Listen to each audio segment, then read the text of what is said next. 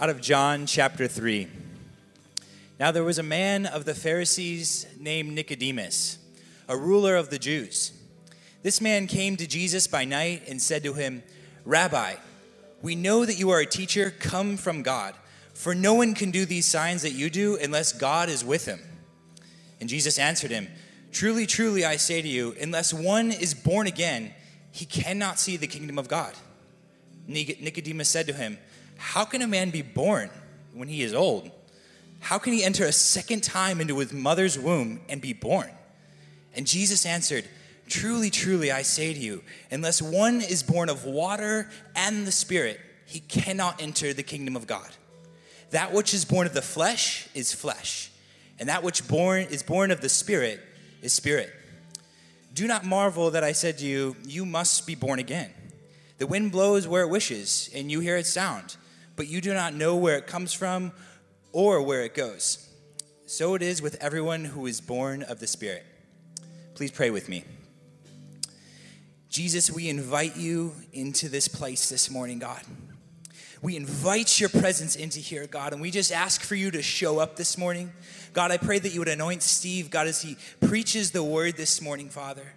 And just as Nicodemus was confused about how to be born again, I pray that you would give us revelation this morning and what it means, God, to be born again, to be born of the Spirit, God, and not of the flesh. Lord, we love you and we are expectant of you to show up this morning, Father. I pray that you'd bring conviction where conviction needs to be brought, Lord. And I pray that you would touch every single heart that is in this place this morning. We love you. Amen. You can be seated.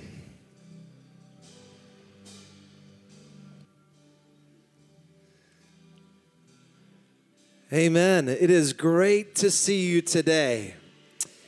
I know that we may have some visitors. I've met a few folks who are here for the first or second time today, and I am so grateful that you could feel welcome in this place. We want you to feel like this is home. I think on our website it says something simple like we are a young church for all ages, right? We're a new church, but we want to welcome all people in here. So let's give it up and welcome one another today. Say that you're excited that everybody's here today. Some of you guys are wondering, did I miss something? Are they changing it up? What is going on here? You're just all thrown off. Has the world gone topsy-turvy? No, we're going to just move some things around here today in our service, and so don't be alarmed at all. I want to share with you today from the text that we read, and I want to just kind of talk with you about the series that we're in, and then we're going to get to we're going to worship in the Lord in giving at the end of the service today, and we have some other things to kind of share with you about our springtime calendar. So it's just going to be a great morning together. And one of the things that I've learned over the years is when people are a little sleepy, when they're coming a little off, you know what? Let's go ahead and let's get right to the point. That's what we're doing today. We're getting right to the point. Every week when we get here, we want to worship God. These are the two big things: worship of the Lord and then ministry of the Word. That's what it is. Worship and the Word. Everything else just kind of orbits around that. But these two things are the pillars of our Sunday morning experiences. So that's what we're doing first today. Now, we are in the middle of a series called The Jesus Story. And the reason we're doing this is because there is no more important character for us to study in the Scripture than Jesus. The reason for this is because by Jesus' own testimony, he said something like this: "If you've seen me, you've seen your heavenly Father." Now that's a pretty powerful statement, and it got him in some deep water with some folks. He created a little bit of heat between him and some of the religious folks of the day, because they understood very clearly what he was saying was that he was the perfect and final, the ultimate revelation or window, if you will, into the person of God. So when we understand Jesus, we understand God better. Now, we're going through the Jesus story as we lead up to the Easter resurrection celebration, and that's what we're going to be doing on April 21st. We're going to actually have church here, just so you know. Church, Easter Sunday, we're going to be here. We're going to talk about that in a little bit. Last week, we talked about Jesus' first sign from the Gospel of John. We talked about Jesus turning water into wine and the significance of that, how important it was that we recognize that Jesus was willing to go because he was invited to that wedding at Cana. So if you missed that and you want to go back and listen to it, you're always welcome to go back to our podcast. find it on our website or search for it on iTunes or any of the other places where you can get your podcast downloads. This week, we're talking about Nicodemus. The title of my sermon this week is Nick at Night, for those of you who are old enough and or young enough to remember that. Nicodemus is an interesting character. We know something about him from the text, and we even have sources from outside of the Bible that describe him and that list Nicodemus as a man of considerable influence at this time in Jerusalem. He's one of a small group of people who are calling the shots for the nation of Israel. He's well-connected, he's powerful, he's educated, and he's established. So he is establishment through and through, right? But he comes to Jesus in the middle of the night, the Bible says, with some questions. And I love this because Jesus does not turn him away. You find a lot of interactions that Jesus is having throughout the Gospel of John and with the other three biographies of Jesus' life called the Gospels. We find a lot of different people interacting with Jesus, and many of them are doubting. Some of them are uncertain. They're seeking, they're looking, and Jesus is always willing to patiently hear them out, even when their motives aren't altogether on the up and up. So I want to make this statement today before we get into anything else, just so that you guys who are coming here today can understand something really important about Jesus and about our faith as Christians. It's this: questions are not the enemy of faith. They're not the enemy of faith. Some of you have been made to feel that way. Don't question this. Don't ask that question. That's a scary question for you. Some of you guys have felt that maybe you can't bring up the questions that you have, but look at the interaction that we have with Nicodemus here and the patience with which Jesus is hearing Nicodemus out and his questions, and those others that we see who are asking Jesus questions in the gospel stories, in the Jesus stories. It's amazing. He never turns them down. There are some of you here who have questions about the Christian faith. You have doubts, perhaps, or uncertainties. I want to suggest that you are exactly in the right place today. Coming to church is not the place that you don't wait until you've got all that sorted out and figured out and perfectly lined up before you come to church.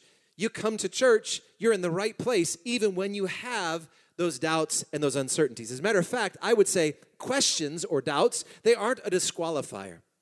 Matter of fact, doubt is a partner in faith. Now, some of you guys are like, now you're really getting on thin ice, Steve, okay? Because what I'm really trying to say is you need some doubt. You need some questions to make sure that your faith is not just some sort of, well-constructed illusion. The bottom line is faith without questions is like walking around Chicagoland without any antibodies in your body. Okay? Sometimes I'll ride the train to Chicago. And when I do, you have this question of which car am I going to ride? Now, if you're a commuter here, you have a car probably. You have a car, you probably even have a seat that you like to get to. But if you're just, an occasional train rider, you're looking at all the cars and you choose the car based on whatever you're feeling of the day. You don't want those weird white seats in there for those of you guys who ride the Metro, okay? But, you choose that train, but no matter what car I get on, it always seems like there is at least one guy in there who has a combination of pneumonia and bird flu and the Black Plague, but he still has to get to work, okay? He cannot miss work that day, but he is basically coughing and sharing that whole germ cocktail with everybody in this big metal box that we're sitting in together for 45 minutes. And I'm holding my breath, trying not to catch whatever that he is throwing my way. But the reason that I'm not going to get sick during that experience is going to be because at some point I was actually introduced to those germs somewhere else. And by being introduced to those germs, my body developed antibodies or a defense against those germs and found a way to deal with that. And I want to say this: questions are what produce the answers that are the antibodies in our faith. If we don't ask questions, if we don't acknowledge our doubts, then we're never going to be able to actually arrive at a point of deeper understanding and greater certainty. Those questions are the voices that call us to examine our beliefs, to ask the hard questions that lead to better answers, or maybe even to new questions. So the goal of faith is not to remove all doubt from our lives, but to patiently listen to doubt and to grow through the dialogue. That's really good, you guys. You missed a great opportunity to say amen. Some of you guys are like, okay. So, every struggle that I have in my life with questions or with uncertainties has always led me to a deeper, more vibrant, and more honest faith. That's why I am who I am today. It's not because somehow I was gifted on high with some faith. That isn't it. It's that I listened to my questions and to my doubts, and I entered into dialogue with what it means with the scriptures and in prayer and seeking, and watch what happens as my faith doesn't grow deeper and more vibrant and more robust. My questions even today haven't ended. They've only developed along with my faith. Now, when I approach the Christian faith, and when you approach the Christian faith, you are not being asked to divorce your intellect or your mind from your faith. Just the opposite. The Christian faith actually invites us to search out, to question, to doubt, to critique, because at the center of it is this one really important point, and it's this: all truth can handle scrutiny. Real truth can handle scrutiny.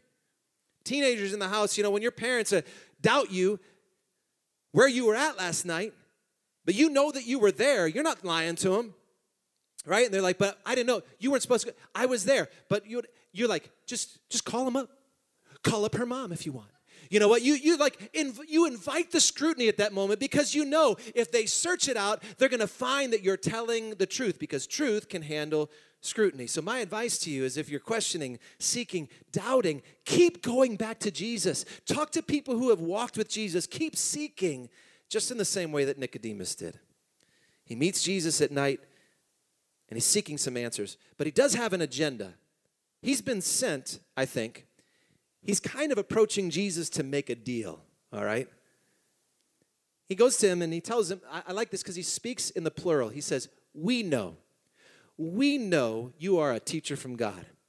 So he's talking about we. Nicodemus is representing they, right? he's the they in this equation. And he's basically saying, hey, young man, Jesus, we want to play ball with you. You could help us, and we think we could help you. But he doesn't realize that he's outclassed in this conversation, right? Jesus responds and says, listen, buddy, I've got a few things to say to you. And I would tell you this. Many of us have tried this bargaining posture with God before. We've talked to God like this. We said, God, I've got some ways that I could help you. I think you could help me, right? Let's make a deal. I've got some great ideas about my life, and I think you could really help me out. And how many of us have ever done that before? There's a lot of people who I've met who have attended church for a long time who still think that God has applied somehow to be their assistant, right? Instead of the way that we worship and the way we talk about Him. When we talk about surrender, that makes some of us uncomfortable, because instinctively we want to be the boss of our own lives.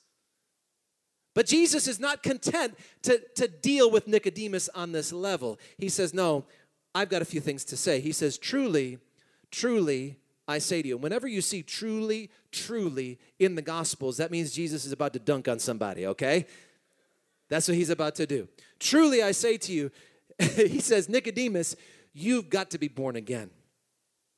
Now, there are a lot of phrases in our lives that carry some freight with them.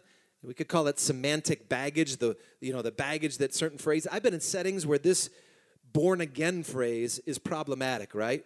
I've been in settings listening to other conversations where people say, oh, well, she's a born again Christian. And that means, because they have an idea in their head. That phrase alone carries some baggage. It means don't invite them to the party. Don't invite them into conversations about religion or anything else. She's a born again. Oh, we get it, right? And it's not really truly connected to what Jesus is actually saying. There are surveys that have shown that 70 to 80% of Americans would rather not have a born again Christian for a neighbor, and definitely not at their block party.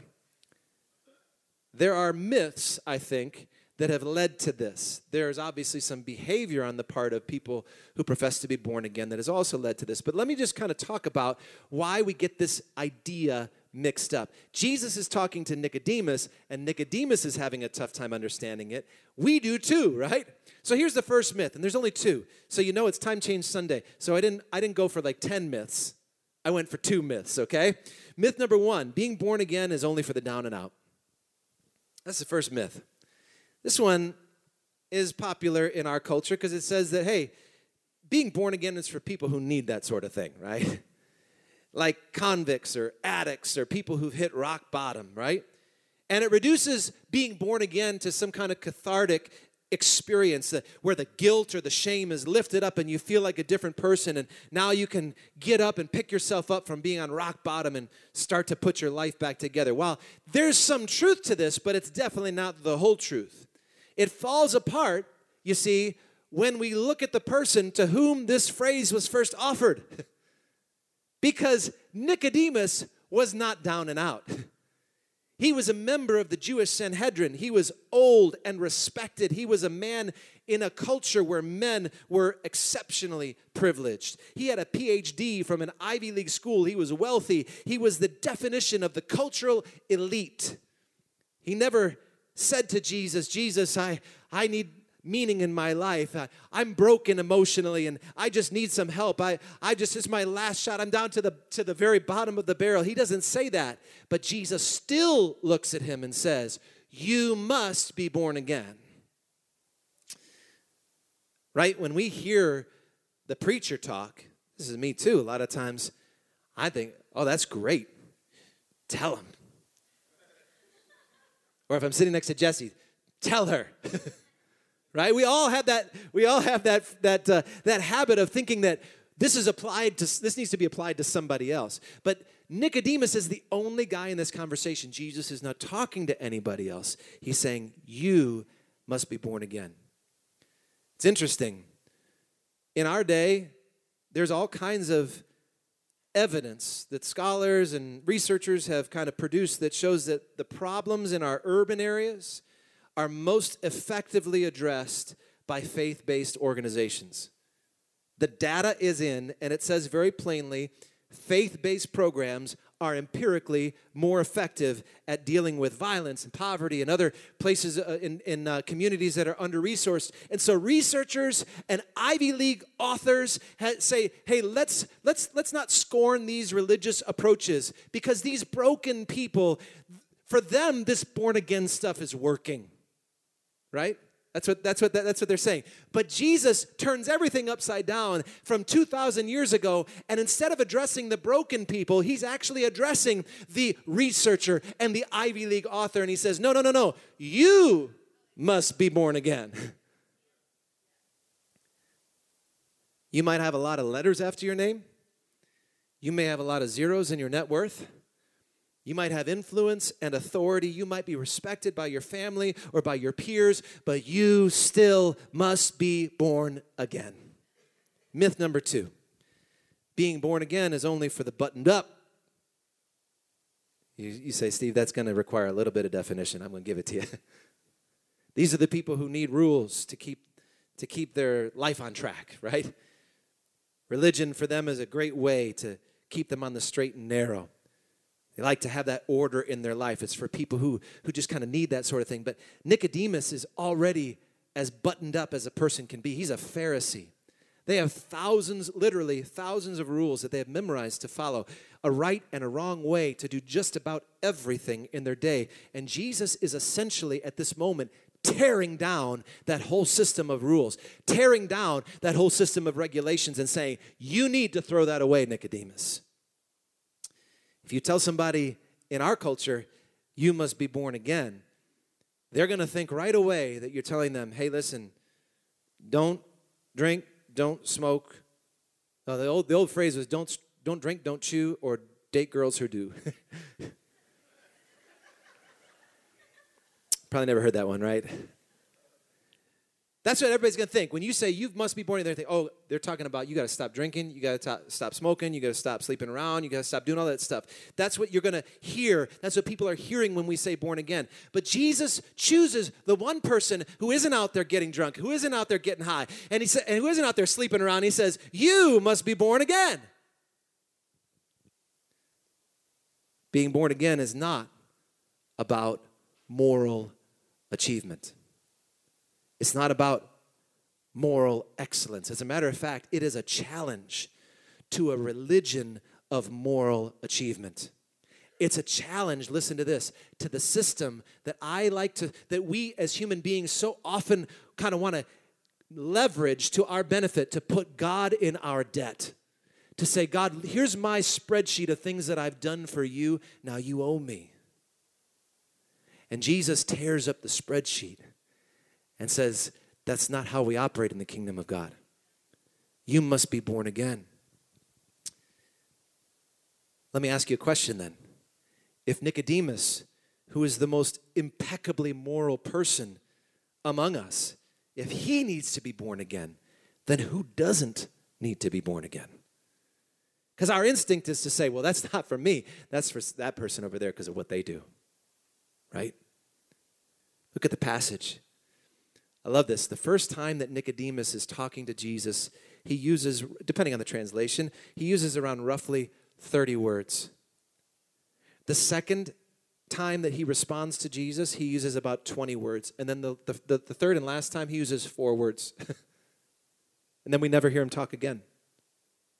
It's almost like he's sparring with the wrong guy right here.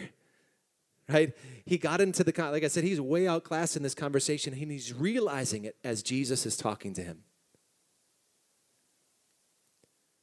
Heard a story about a teacher who found one of her students making faces at some other students on the playground.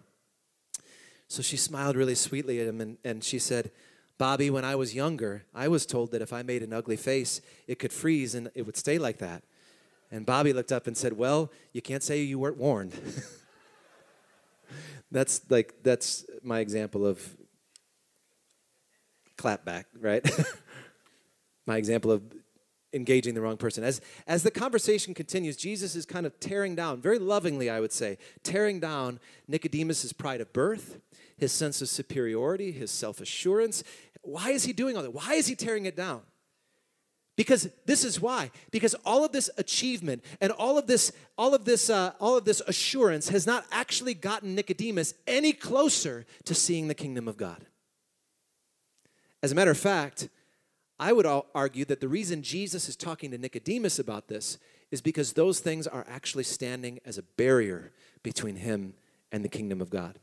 See, it's possible for good works to become the obstacle to God's grace. It's possible for our own achievement to be the source or the problem in the equation that causes us to miss our need for a Savior. Something important here to be said about this. Tertullian, one of the early church fathers from North Africa, he's written quite a few things. You might, his most famous phrase that you have heard probably from Tertullian, whether you realize it or not, was he said that the blood of martyrs is the seed of the church. Some of you guys have heard that phrase before. Many of you are like, I'd never heard that before. But here's what he talked about when he was talking about his own life and his own conversion, his own experience coming to Christ. He said, my sin was all the more incurable because I didn't believe that I was a sinner. He was like saying, I had an obstacle, and it was my goodness, what I perceived to be my goodness. Nicodemus had done all this great stuff, but all of it was meant to elevate himself and the people that he loved. Now, we do the same thing. We do well so that we can benefit. We do good so that we can benefit ourselves or those that we love. And this is what's important for us to see today. If the root of our good works is selfish, then even the fruit, the good works themselves, have no real value. So, at my house growing up, we had a crabapple tree in the front yard. Crab apples are those little annoying things when I would try and mow the lawn. I remember mowing the lawn and having those things shoot out of the mower at about 40 miles an hour into my shin, right? And so they were annoying on that level. You could, as a kid, you were warned right away, do not eat those crab apples. They look like cute little apples, but they will make you sick right away if you eat them. So let me just tell you this. If we've got a crabapple tree in the front yard, but what we really want is Honeycrisp, which is the best. Everyone in the world knows that Honeycrisp is the best apple. If I want Honeycrisp instead, it doesn't make any sense for me to water and to cultivate the crabapple tree. Because all I'm going to do with the crabapple tree is get more crab apples. So this is what Jesus is saying. If you want new fruit, then you need to get a new root. That's what he's saying. You must be born again, because even the fruit of your life, even though you think it's good, it's got a selfish root. And so we've got to rip this whole thing up and start new.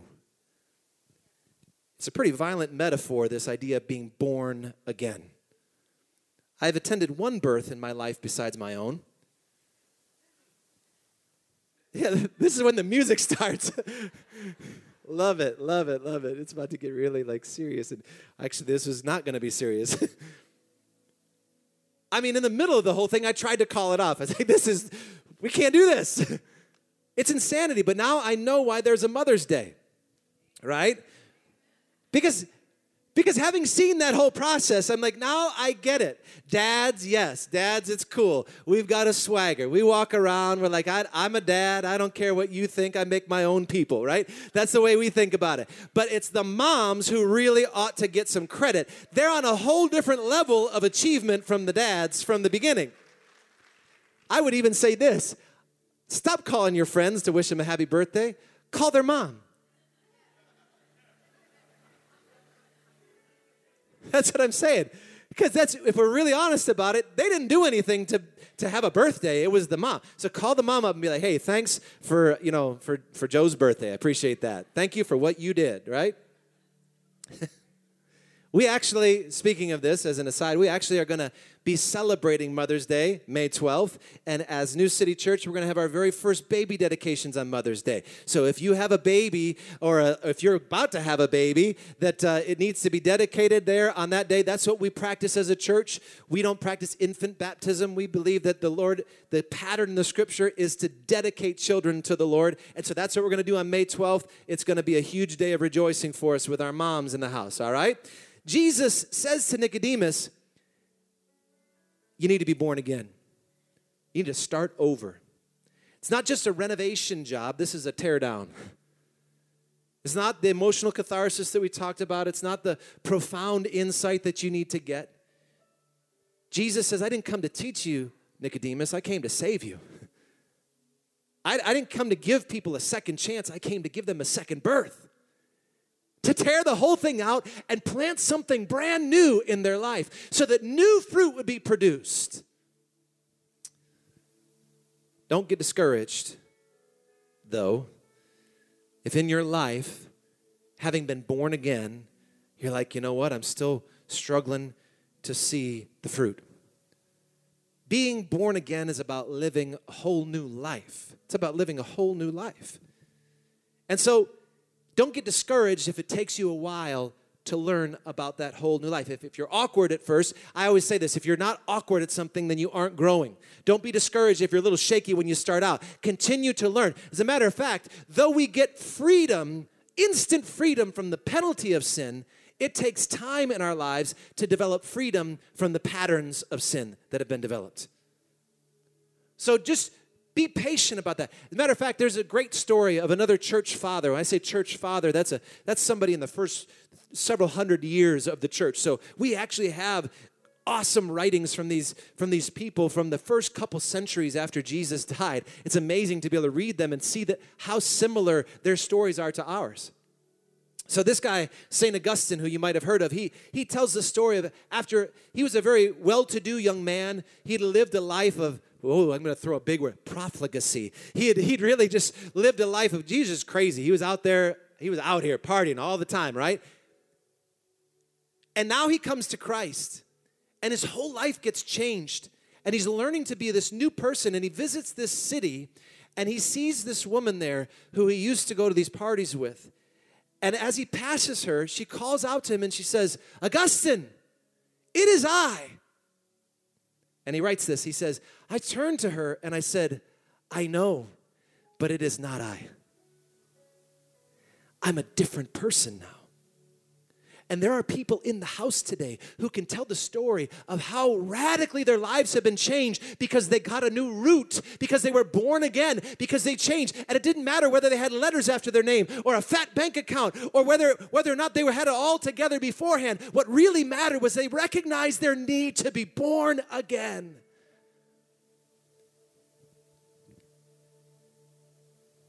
So what becomes a Nicodemus? Later on in the Gospel of John, we have the story of how he speaks out on Jesus' behalf to that council of rulers in Jerusalem. So that's one little bit that we get. But then the most telling history that we get from John is this.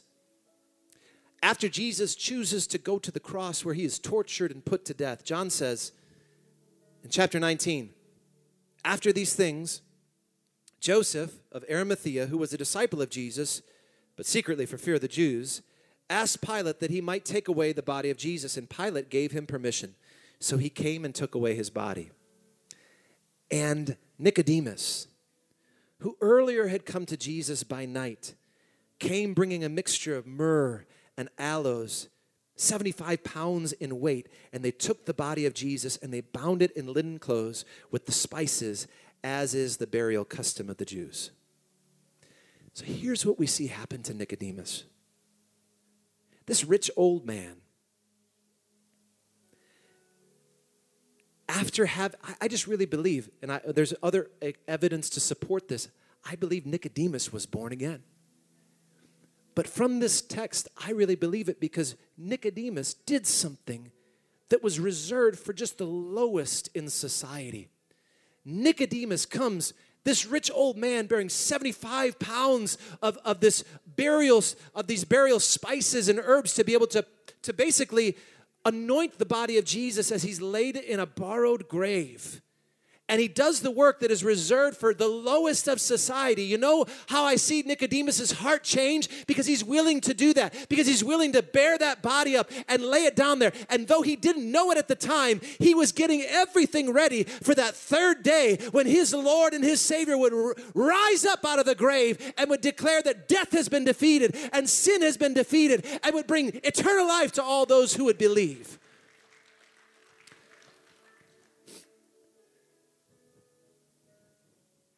History says Nicodemus remained a follower of Jesus, and he used his wealth and his influence, this is true, to care for travelers and refugees in Jerusalem for the rest of his life. I want to tell you something today. You must be born again. You must be born again. The wonderful news is that we don't do the work. Right? The birth, that new birth, isn't ours to do the work. The Bible says that Jesus did all the work. You see, to have a baby be born, it's the mother who labors. It's the mother who bears the pain. And this is exactly what Jesus did for you and I. He suffered. He paid the price for my sin. He died and he was raised to life again. And all you and I get to do is receive the gift.